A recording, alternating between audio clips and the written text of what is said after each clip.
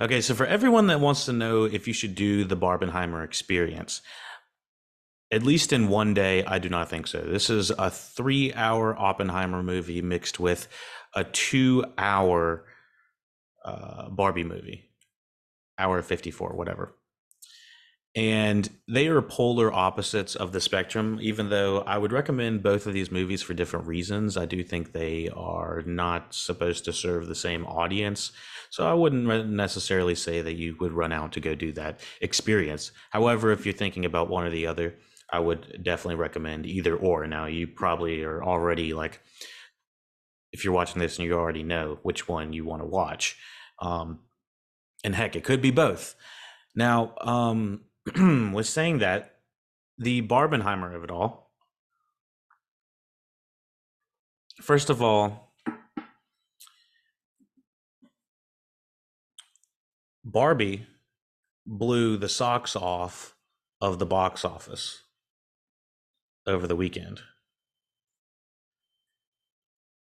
The Barbie movie opens to a record setting $155 million.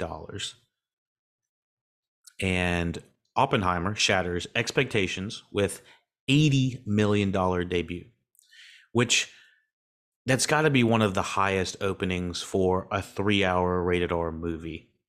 And I'm not gonna ignore the Sound of Freedom back there with like a $20 million third, I think number third, um, which is it is notable. The uh, the thing we got to cover about this, the Barbenheimer of it all, I'll just keep saying it, and maybe it'll it'll actually mean something. Um, I personally believe it is impossible to replicate. It is by sheer sequence of having the star-driven vehicles. It's the directors, as we said earlier. I think that they both have reasonable budgets, so that's the thing is we've had ginormous movies of Fast X. We've had the Fast X. We've had Dial of Destiny, Indiana Jones. We've had The Flash. We've had multiple franchises that are in their second, third, fourth, fifth entries of these franchises, and they're spending a bajillion dollars and expecting to get at least a billion back, and they kind of have to, thinking they're all James Cameron. They're not James Cameron, with reason. If you've watched any of those movies, none of them are even, they're all fine movies. That's the thing is they're not really bad movies, but you can't have a fine movie on a $300 million budget. Now, if we're working with the Oppenheimer movie, sitting at a very reasonable $100 million budget, I don't know how you get all of these actors in here for $100 million.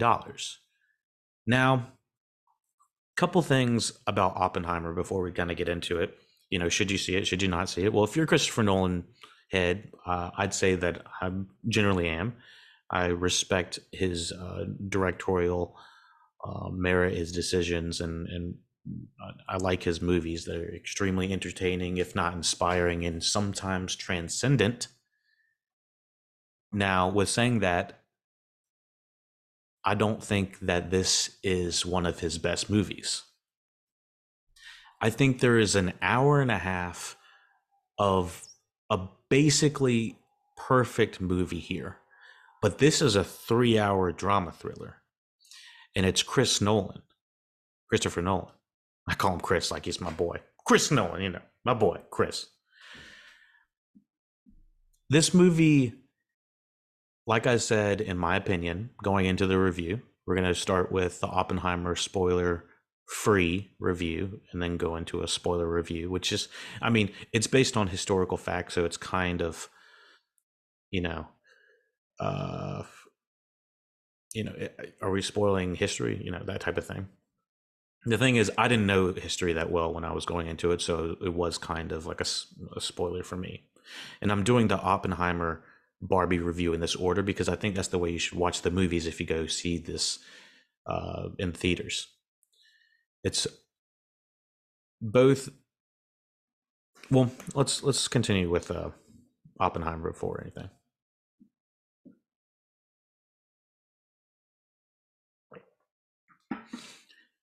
Like I said, there's an hour and a half of what I believe a perfect movie here. Christopher Nolan is at his most personal here. It's based off a book of the American Prometheus. Oppenheimer is a 2023 biographical thriller film written and directed by Christopher Nolan, based on the 2005 biography American Prometheus by Kai Bird and Martin J. Sherwin. The film chronicles the life of J. Robert Oppenheimer, an American theoretical physicist who was pivotal in developing the first nuclear weapons as part of the Manhattan Project, and thereby using in the atomic age. Thereby ushering in the atomic age. Cillian Murphy stars as Oppenheimer with Emily Blunt as Oppenheimer's wife, Catherine Kitty Oppenheimer, Matt Damon as General Leslie Groves, director of the Manhattan Project, Robert Downey Jr. as Lewis Strauss, a senior member of the U.S. Atomic Energy Commission. The ensemble supporting cast includes Florence Pugh, Josh Hartnett, Casey Affleck, Rami Malek, and Kenneth Branagh. The project was announced in September 2021 after Universal Pictures won a bidding war for Nolan's screenplay. Murphy signed on to portray Oppenheimer in October, with others in the main cast joining between November 2021 and April 2022.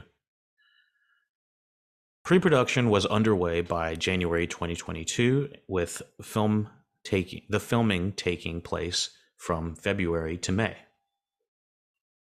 Oppenheimer was filmed in a combination of IMAX 65 millimeter and 65 millimeter large format film, including, for the first time in history, sections in IMAX black and white film photography.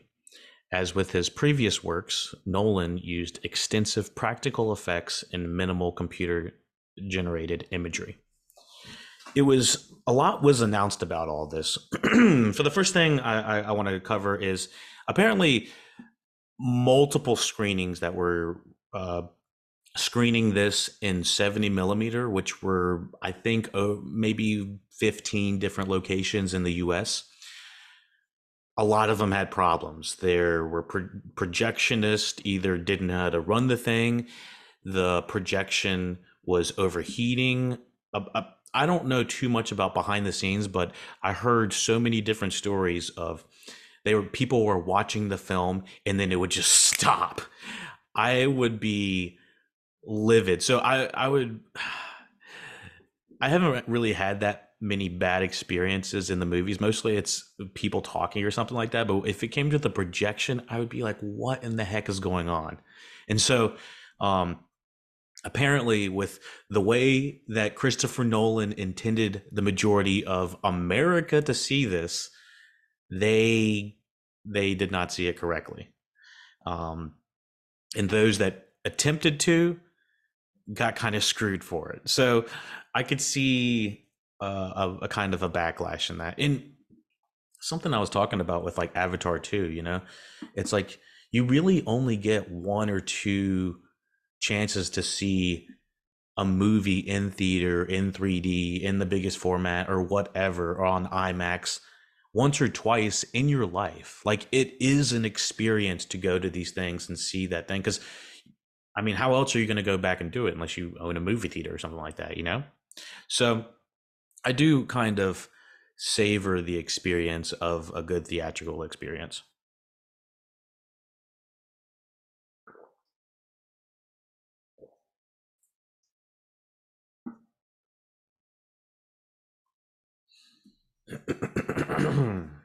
Excuse me. I actually heard the only computer generated image, give or take one or two scenes, like a lot of this is done practical. Before getting into anything spoilery, there's some nudity in here, and it was covered up with like kind of terrible computer generated imagery, but uh, or CGI, I guess. But it was it's kind of funny if you go look it up. I'll talk about it maybe a little bit when it comes up. It's not exactly necessary, but whatever. I digress again. Um, let's see what else.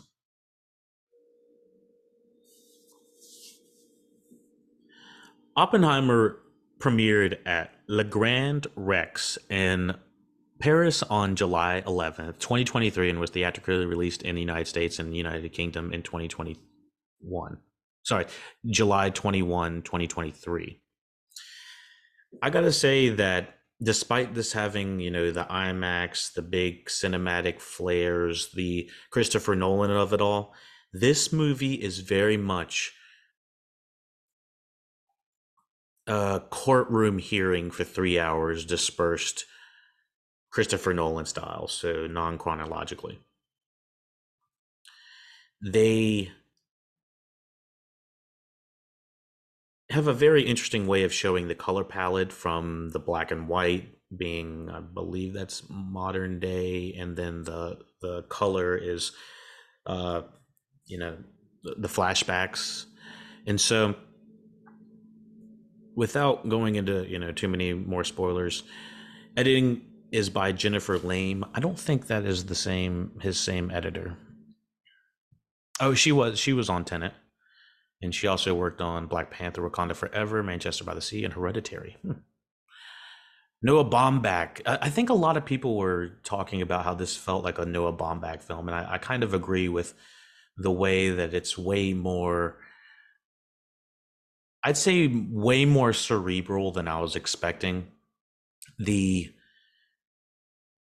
way that Christopher Nolan has presented himself is kind of like an experience of an artist, an experience of a director. When you go see his movies, it's an experience. At least that's how I felt.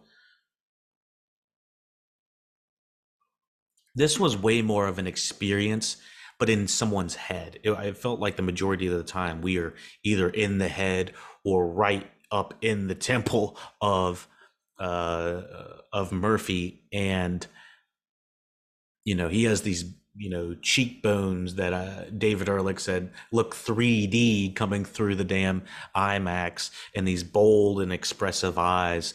I think the camera is maybe lingering on Murphy for over an hour of his face, and not exactly just talking. Sometimes it's just like, you know, and nothing wrong with that. Handsome guy, lonesome eyes, very forlorn, I guess. I don't know exactly the right word at the moment, but I I found it very personable, and probably one of Christopher Nolan's most personable um, pieces of work since. Let me see, maybe Memento, maybe The Prestige. I watched The Prestige recently, and I think I got to do a review on it. It is a phenomenal movie with an incredible Hugh Jackman performance. I mean, I don't think I see him on that level all the time. So if you're Chris Nolan head, you know all of his movies. I think the only one I have not seen was Following. So that was, I believe, his first one. Second one was, I believe, Memento as an independent film. Then he has, I think, Insomnia. Then he does Batman One or Batman Begins, Dark Knight, The Dark Knight Rises. He does Inception. He does Interstellar. He does Dunkirk. He does Tenet. Did I name all of those? Did I get all those right? And yeah, I think what a lot of people would say about Christopher Nolan's work more recently, I'd say within the last 10 years, I'd say post Interstellar, like Dunkirk and some, Tenet, they extremely um well, Tenet was convoluted. I I tried to go back and watch Tenet, and it's impeccably shot, beautiful cinematography. The problem with it is half the time people have masks on. You can't hear what they're saying. And if you don't have captions, which who watches captions in the movie theater unless you absolutely have to, which honestly I wouldn't mind having because I watch captions on Netflix all the time. So kind of going back and forth, I'm like, what are they saying? Um, yeah, if you don't have captions on Tenet, it's like people are speaking in riddles, people are speaking in rhymes. What it feels like no one's making in what sense people are making. They're like, yeah, the bullet's moving backwards. Why? I don't know. What they're being sent to us because I don't know what.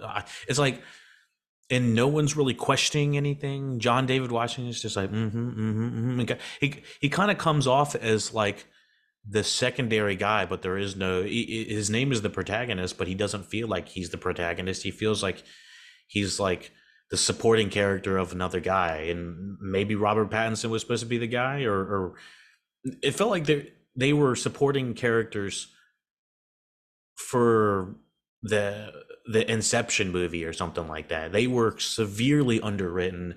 The plot was so convoluted. I think a lot of people had problems with Christopher Nolan's Tenet.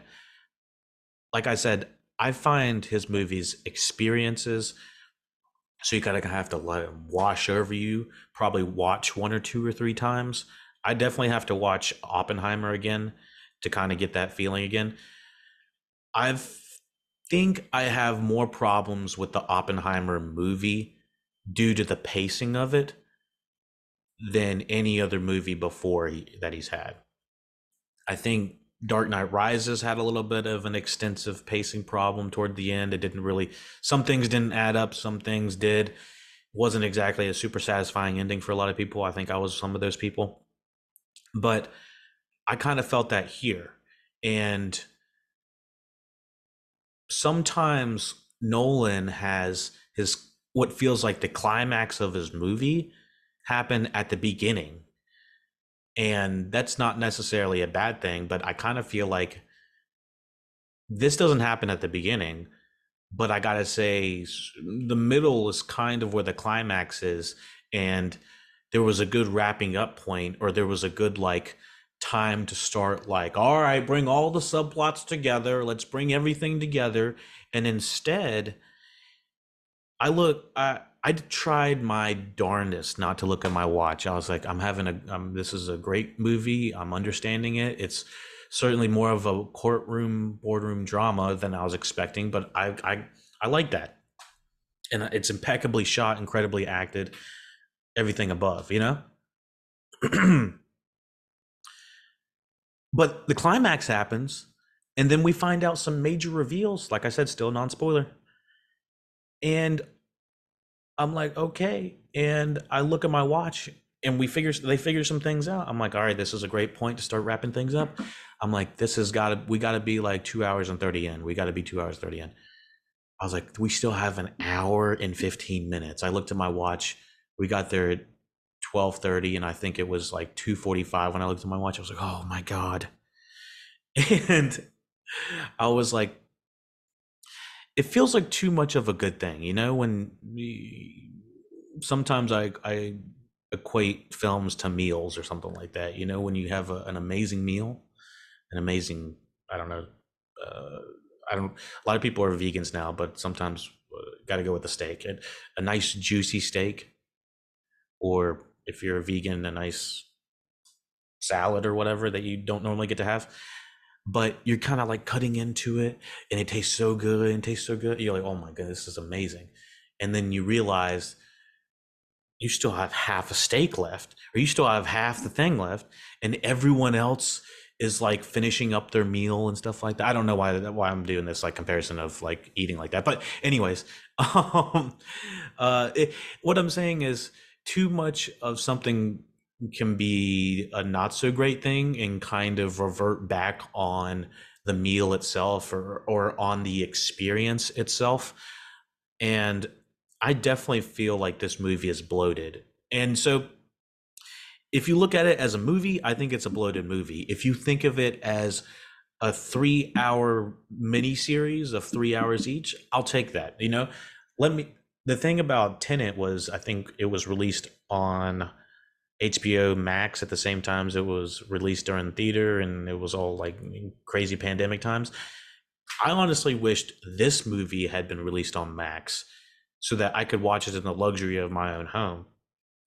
I um I definitely looked at my watch and I was like, holy shit, we've gotten the climax, what I think is the climax, and then we've gotten some major reveals about 2 hours in ish, and we still have a lot of time left.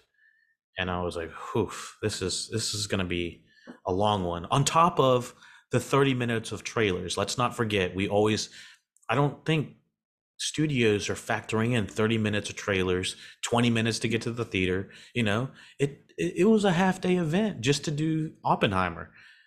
I don't I very seldomly believe in a 3 hour movie. I think Avatar 2 was like maybe the last movie in the last like 5 years I believe actually needs that 3 hour runtime. But I was just like, this is excessive. It feels like, I know that Nolan was pissed off at the way that Tenet was released because of that same day release, same, theater and whatever kind of diminished the box office a little bit or something like that.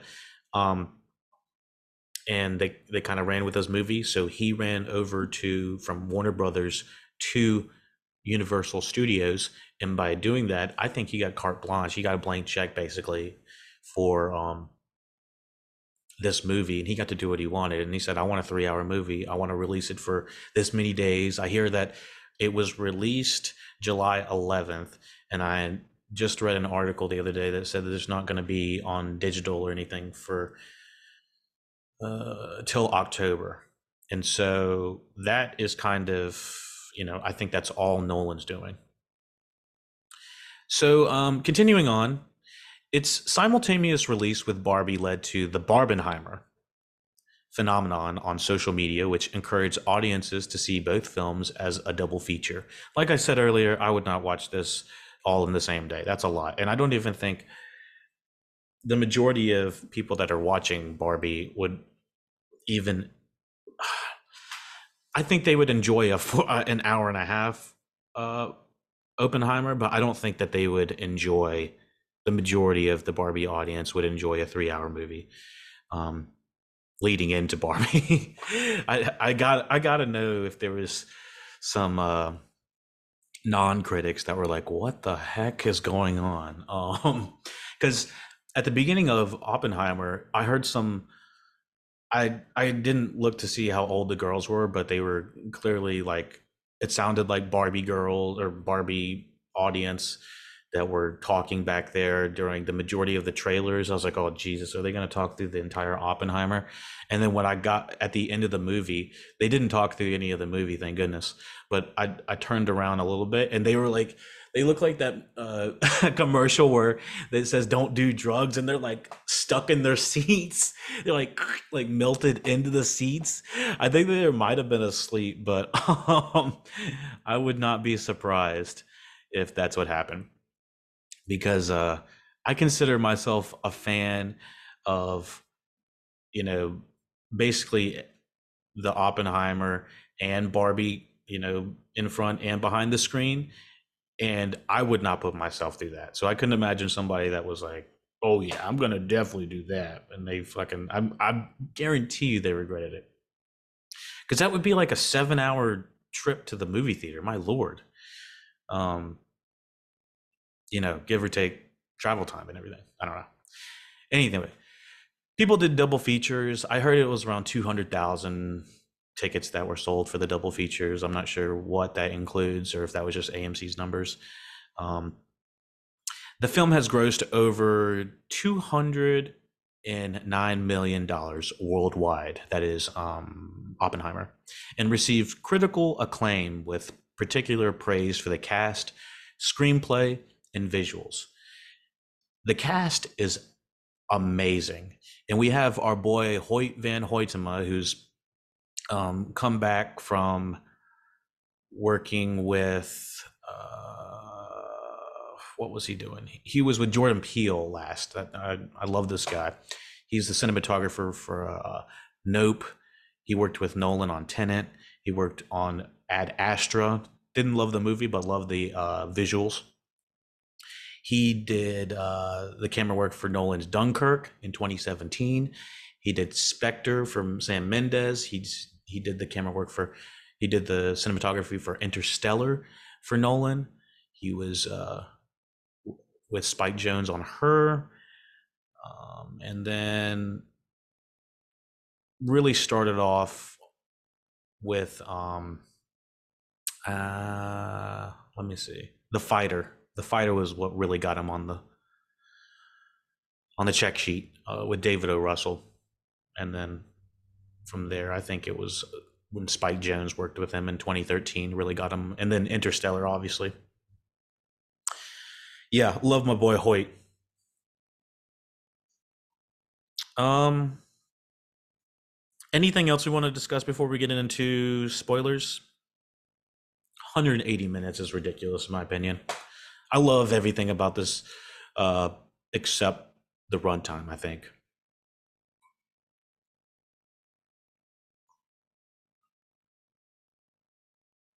I actually heard that this is going to get a Chinese release, a China release,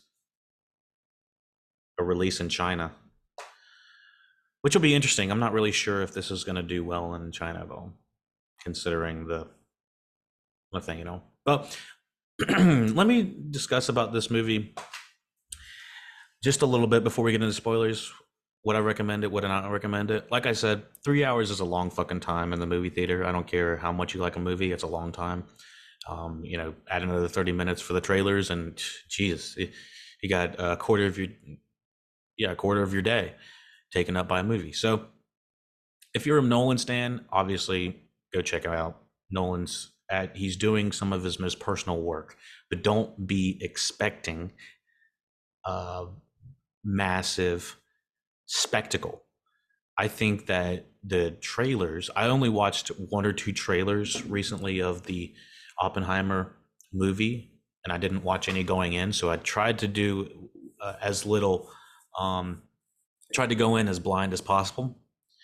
And I still felt like I was expecting way more of a spectacle. I think it's mostly because of his previous work, but this is way more of a personal, uh, slow burn of uh, of a movie. And I don't mean that in a bad way, but don't go in expecting massive explosions with camera work going all which way, and him, flying and back cam and having Heath Ledger. I don't think we have a Heath Ledger performance here, but I do think Murphy, if not the rest of the cast, is going to receive many many awards. This is probably going to get sound, best editing on sound, music. Ludwig Göransson, love the guy, Mandalorian guy. But yeah, anyways, way more of a courtroom drama, way more of a personalized biopic. You're staring at Murphy's face for a good hour, um, and that's not necessarily a bad thing. It's cinema at its best. I think it's going to be catnip for a large subsection of movie reviewers, critical and non-critical. And I'm of the opinion that it's a solid hour too long. If it was a mini series, I think it'd probably be perfect. But since you have me in the theater for what feels like almost a third of my day, or a quarter of my day, Can't do it. The dude does not abide. On top of the emotional tale that's told here with Oppenheimer, what the movie really feels like is it's grasping from him needing to create something, but also if he doesn't create it, someone else will, and possibly, use it against him. And so the repercussions, I believe, of what he's made are not explored enough in this movie, and maybe that's not what this movie is about. It's more about the guilt um, that this guy's had, and how bad do you feel guilty for a guy that's created something of this magnitude, or he feels like he's lit the fuse to something that he can't stop, and once the fuse is lit, it is in some sort of way taken away from him, but also to an extent that, you know did you have to do that? Did you have to create that? And for some reason, the light coming in the window is making my making me look all ominous. I'm like, did you need to do that? So just kind of ignore that light right there. I don't feel like fixing it at the moment. So yeah, I'm not sure if we're 100%. We're with him the entire time, but like the the repercussions of what actually happened, I'm not sure are explored in this.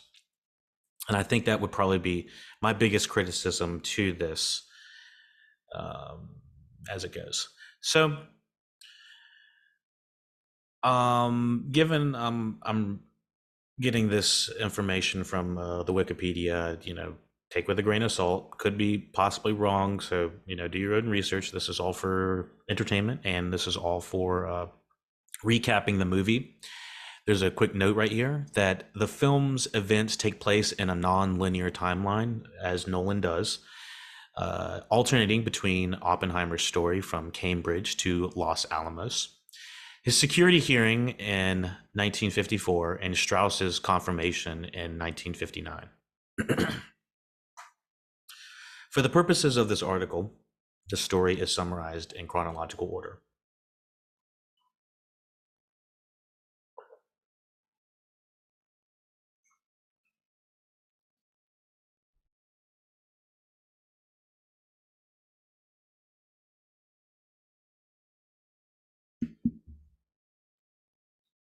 So, yeah, we're not going to talk about it in the same way that the movie is shown. It's definitely spliced in back and forth, all Nolan style. You know how he does. Gets all crazy with it. Um, does it need to be in the order that Nolan shows it? I think it kind of makes it more of like a thriller. But with saying that, the majority of the movie does feel like it kind of flows in one direction, one mostly chronological direction. Occasionally, Robert Downey will come in and start talking or something like that. Let me see anything else that we needed to cover. $100 million budget. All right, we are going to discuss this movie in full spoilers. If you have not seen the movie, if you don't want to know anything about it, head on out now. Like I said, lookitout.podcast.com for all of the links in the description. Thumbs up, subscribe, follow. You know what to do to help support the podcast. Sharing the podcast helps a lot too. Let me get a little bit more coffee, and we'll begin the spoiler review for Oppenheimer.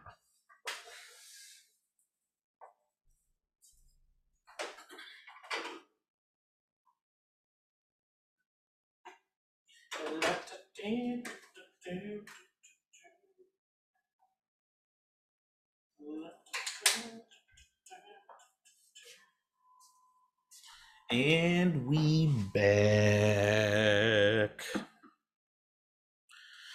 Trying to keep it light because this is a very heavy subject to discuss. I know that a lot of podcasts were trying to be a lot more um, toned down with it, and I totally understand that. So um, we'll try not to be too giddy on this podcast because it is a very it's a heavy subject, it's a sore subject, and so we want to be respectful to it as well.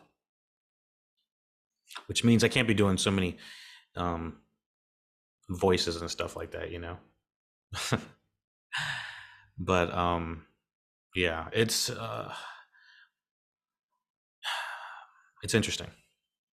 All right, this is the spoiler review point side, whatever, for Oppenheimer 2023. In 1926, 22-year-old J. Robert Oppenheimer grapples with homesickness and anxiety while studying under Patrick Blackett at the Cavendish Laboratory in Cambridge. Oppenheimer finds Blackett demanding and leaves him a poisoned apple, which visiting scientist Niels Bohr almost eats accidentally. So he almost kills somebody with a poisoned apple. That was pretty wild at the beginning. I was like, "Oh, here comes the apple." What's it? I think Nolan always has things in his movies like little tokens, like apples or fruit and trains. I'm trying to think of other things.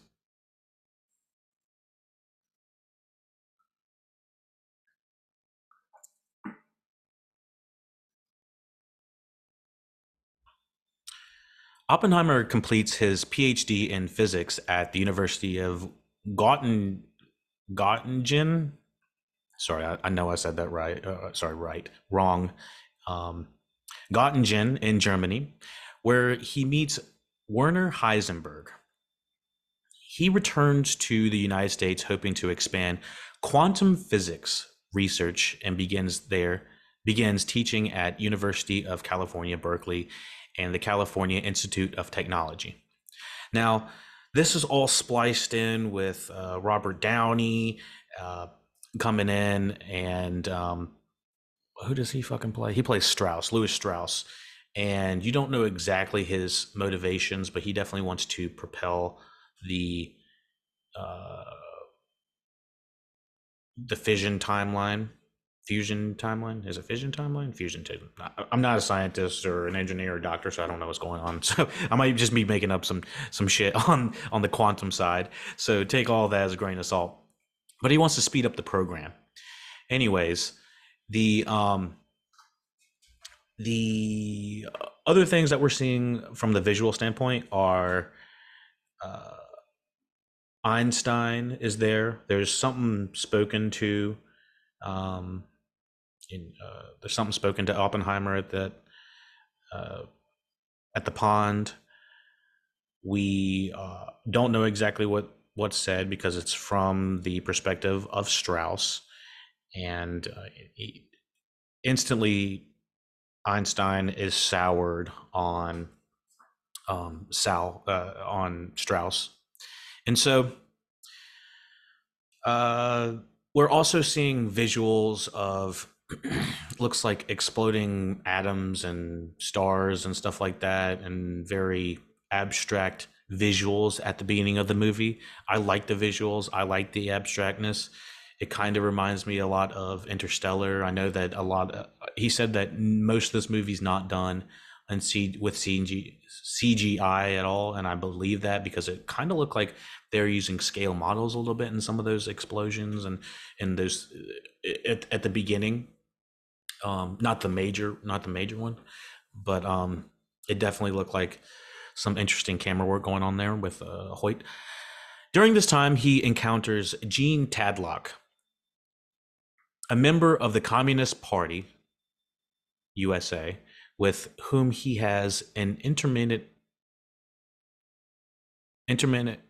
romantic relationship until her eventual suicide. It's shown from multiple perspectives of Jean, who's played by Florence Pugh, who's just impeccable. She can grab a screen and like own it in like one or two scenes, she's just like there and present, and you instantly believe that they're smitten, and she's just amazing. I don't think that she's had a bad role. I love her in the Black Widow. I love her in Midsommar, and she's only in a handful of scenes here. And I do think the women in this movie are a little bit underserved. Um, Definitely doesn't pass the Bechdel test, but the scenes that they do have are harrowing. They're amazing. There's a crazy sex scene that is shown from Emily Blunt's perspective of her feeling like that, you know, Oppenheimer's life is just exploited out for this entire boardroom, which is not exactly wrong. I mean, they have to go through almost every single minute detail of this guy to, really find out, is he a communist? Is he doing dirty things? And they have to go through his quote unquote dirty laundry, which happens to be some of his more promiscuous sides. Um, Unfortunately, Jean loved. Well, it's kind of permitted that Jean loved him so much that she killed herself. I'm not sure if that's why though.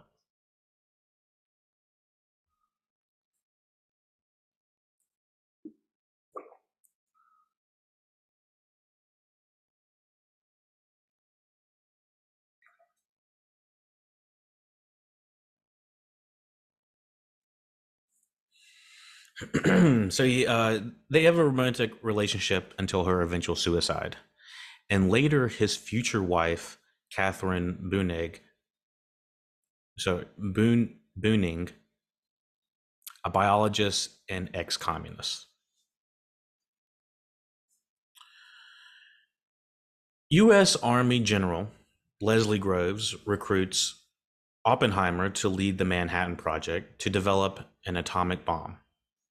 Leslie Groves, played by, I believe this is Matt Damon. Let me replace something real quick. U.S. Army General Leslie Groves recruits Oppenheimer to lead the Manhattan Project and develop an atomic bomb. After Oppenheimer assures Groves that he has no communist sympathies, Oppenheimer, who is Jewish, I had no idea that there was such a quote unquote Jewish led um, operation, or there were so many Jewish quantum physicists and all this. I was raised Jewish, so I'm not speaking ill. I'm just saying that. Who is Jewish is particularly driven by the Nazis possibly having a nuclear weapons program underway. Now, I don't think that there was enough. It was all speculation, and I don't believe that there was any actual evidence that this was happening. So that was the reasoning, which I had. This was new information to me. Underway, headed by Heisenberg, the guy that he had met earlier. Oppenheimer assembles a scientific team that includes Edward Teller, Isidore Isaac Rabi, and David L. Hill in Los Alamos, New Mexico, to secretly create the bomb with the intention that it would save the world despite its potential global repercussions, which I think the biggest thing is the grappling of the situation of what he was creating.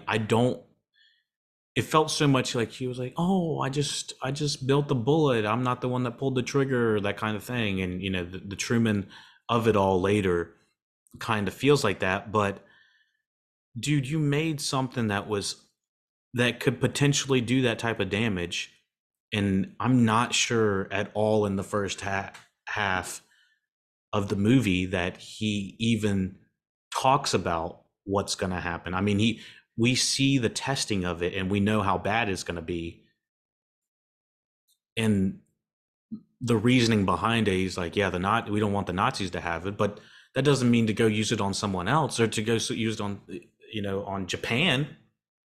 And so for that all to happen, it just seems like a slippery slope for you to say, well, this guy didn't really mean it for it to happen on them. He meant to happen on them. Whoopsie, like a classic mix up. No, man. Dude, do you know what you just made?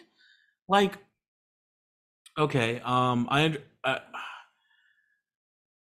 think I'm finding my problem with this movie is that there was not enough evidence, in my opinion, shown to say that this was worth being built. This was worth the level of of we had to go this far, because by this time it was all created and everything, the war was essentially over. But then they had another problem, and it was like, oh, we got Japan. I was like, oh, son of a. So I think that's my biggest problem is that there was not enough evidence for him to have done that. But obviously, just saying the word Nazi is like, oh, well, you can't live with that. So, and I will say the writing in this is very good. I think one of the lines, I'm gonna kind of butcher it, but it's like I think Oppenheimer is like, I don't know whether I should or should not build the bomb, but I know that it's better than having them do it. And so they're having the Nazis have it. And that's, I completely agree. So I'm running a little bit late on time. I just realized that I'm going to have to come back for the Barbie review. We'll finish up right here. Uh, Headed by the Oppenheimer assembles the team. Crazy good team. Crazy list of actors from Josh Peck to Rami Malek to Hartnett to with the Hartnett Renaissance. Him in Black Mirror. It's just amazing. So yeah, yeah. Despite secretly create the bomb in New Mexico with an intention to save the world despite its potential global repercussions. During the development, Oppenheimer and Albert Einstein discuss how an atomic bomb could trigger a chain reaction that could destroy the world. It's like, whoops. It's like, damn it, dude. Oppenheimer learns that, and I have listened to some documentaries, read some things about Einstein, how his leading into science and understanding of gravity, quantum physics, all this stuff had led him to the atom bomb. But by going to the bomb, by it going in the science leading into weapons, it deterred him from wanting to learn more about science, which is kind of crazy. It's like, damn, y'all really did Einstein like that? So you can see why he's so dismissive of the majority of the United States government officials. And this big division, this movie does talk about the division of scientists in state. So, damn, I didn't realize what time it was. When Germany surrenders in World War II, some project scientists doubt the bomb's continued importance. The bomb is completed and the Trinity test is successfully conducted just before the Potsdam conference. It is, I've said this before, beautifully horrifying what happens. Just from the visuals that were shown from the non CGI parts of it, it looks like an actual really fucking real explosion. To the leading up to it, to everyone's reaction, to people being excited that this is the test is successful. There's so many different parts about this movie that really go into it. And like I said, I need to watch this several more times to kind of really fold it in. But I gave this like a 7 out of 10. I think I forgot to mention that earlier. But most of it goes to the visuals of what we're being shown. It's we're taken there to a place, and I feel like we're there, and I feel like I was blown away. And that is the quote unquote money shot, the big shot that's being shown in the theaters and whatnot. And so that's really the big force right there. Let me see.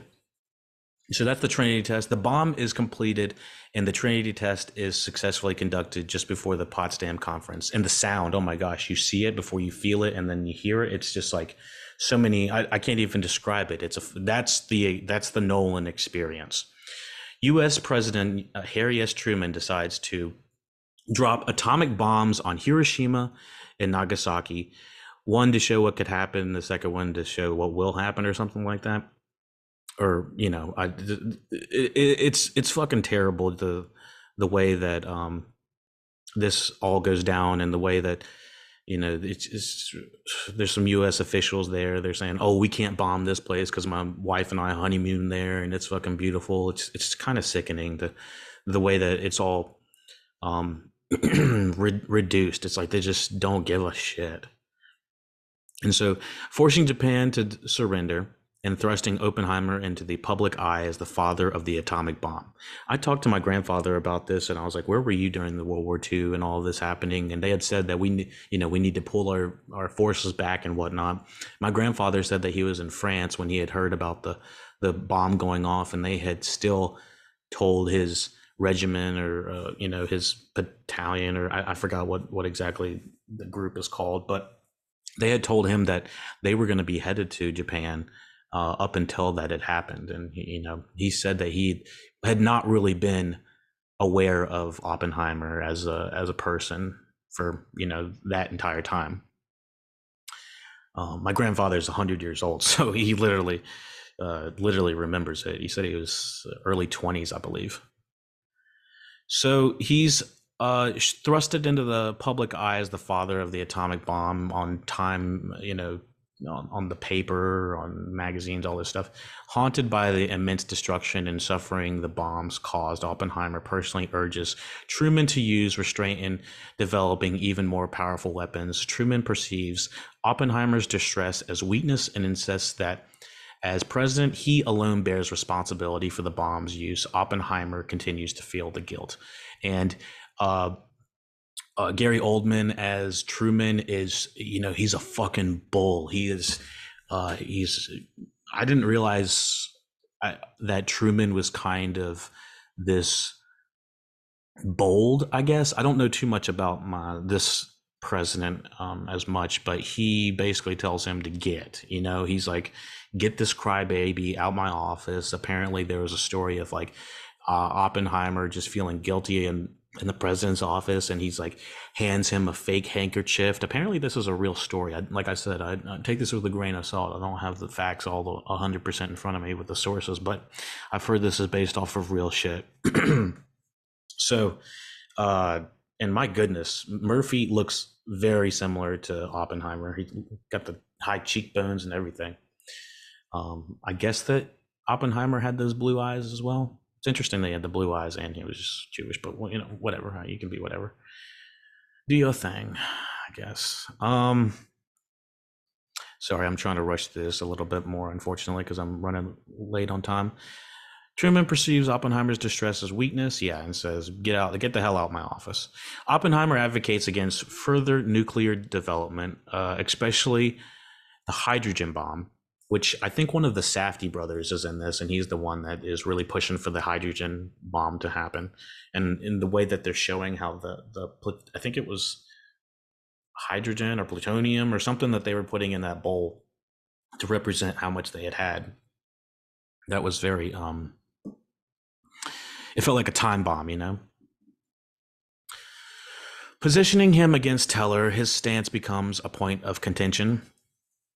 Amid the tense Cold War with the Soviet Union, Louis Strauss, chairman of the U.S. Atomic Energy Commission, resents Oppenheimer for publicly dismissing Strauss's concerns regarding the export of radioisotopes, and per Strauss's belief, bad-mouthing him to Einstein. So this is where the contention came in from Oppenheimer and Strauss. And so this is where Strauss is like, all right, well, that's fucking in. Because everything's going to have to go down. At a hearing intended to remove Oppenheimer from political influence, Oppenheimer is betrayed by Teller and other associates testimony while Strauss exploits Oppenheimer's associations with current and former communists such as Tadlock, Florence Pugh, and Oppenheimer's brother Frank. Despite testimony from Rabi and several other allies, Oppenheimer's security clearance is revoked, damaging his public image and neutralizing his policy influence. So, Robert Downey Jr.'s character throughout this entire thing has this uh, he has this small closed hearing going on, and he has all of these people coming in of Oppenheimer's past, and he has um Emily Blunt's character at the beginning, and then we get surprised that she comes back at the end, and it's like, why was that even like a surprise? We saw her there at the beginning, so I'm not really sure what that was all about.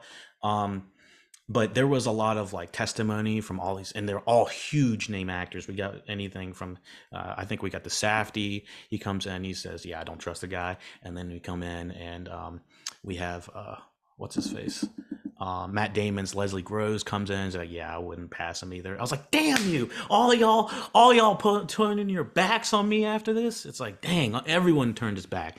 um and then Hartnett showed up but didn't say anything. I think a lot of different, as what is he? Ernest Lawrence showed up, but he didn't say anything. Frank, all these people were communists that were surrounded by him, but he got really screwed. Um, Talking about Florence Pugh and his brother, stuff like that. Let me see. Later at the Senate confirmation hearing on Strauss's confirmation as Secretary of Commerce, Strauss's personal motives in engineering Oppenheimer's downfall are exposed by Hill, and Strauss's confirmation fails. Sorry, Oppenheimer's downfall are exposed by Hill, and Strauss's confirmation fails. And so that is Rami Malek, who is basically being pushed around the entire movie up until this very end, where he has to go full on Mr. Robot, and he has to go in with the Senate hearings like, shim, let me do the whole thing.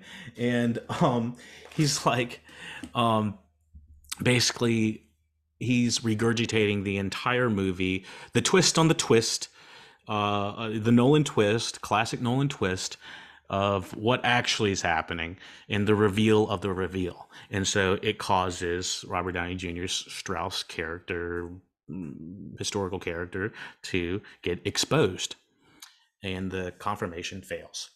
In 1963, President Lyndon B. Johnson presents Oppenheimer with the Enrico Fermi Award as a gesture of political rehabilitation. It is revealed that Oppenheimer's earlier conversation with Einstein was not about Strauss, but rather the far-reaching implications of nuclear weapons. Oppenheimer wonders whether the Trinity test, to a large extent his creation, launched a chain reaction of events that could lead to a nuclear holocaust. And that, my friends, is the Christopher Nolan movie, Oppenheimer, 2023. Let me know what you thought about the review. Let me know how I can improve. Obviously, we are kind of rushed at the end of this. I had prior commitments that I have to attend to. But if you have, any comments, anything, any corrections, if you have a review, did you do the Barbenheimer? What two movies do you think would go together similar to like Barbie and Oppenheimer? I'd say the two movies that I can remember actually seeing in theaters that I did the Barbenheimer experience, I saw back to back, that I did that to, was Avatar and Jumper. And that was about as far as two could go, I guess. But what movies did you see together that were like the Barbenheimer experience? Like I said, I would give this a 7 out of 10. An amazing experience to see in the theaters.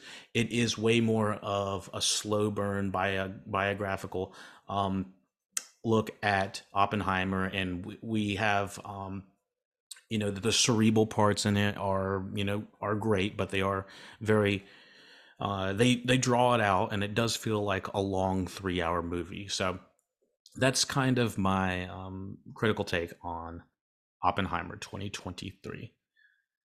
I'll be back on later to review the Barbie movie, and we'll finish up any Oppenheimer stuff we have in there as well, just because they kind of go hand in hand with this big weekend. So, all right, everyone, you know what to do. Take it easy. And kind of before we finish up, I honestly was supposed to mention this at the end. My biggest critical thing about this movie, the Oppenheimer, is that I don't think we're reckoned enough with what has happened to Japan. And given the lack of diversity from the representation of the Japanese people in this movie, it just feels like we're kind of stuck in his head. But anyways, I could be here all day. All right, I gotta go. Y'all know what to do. Take it easy.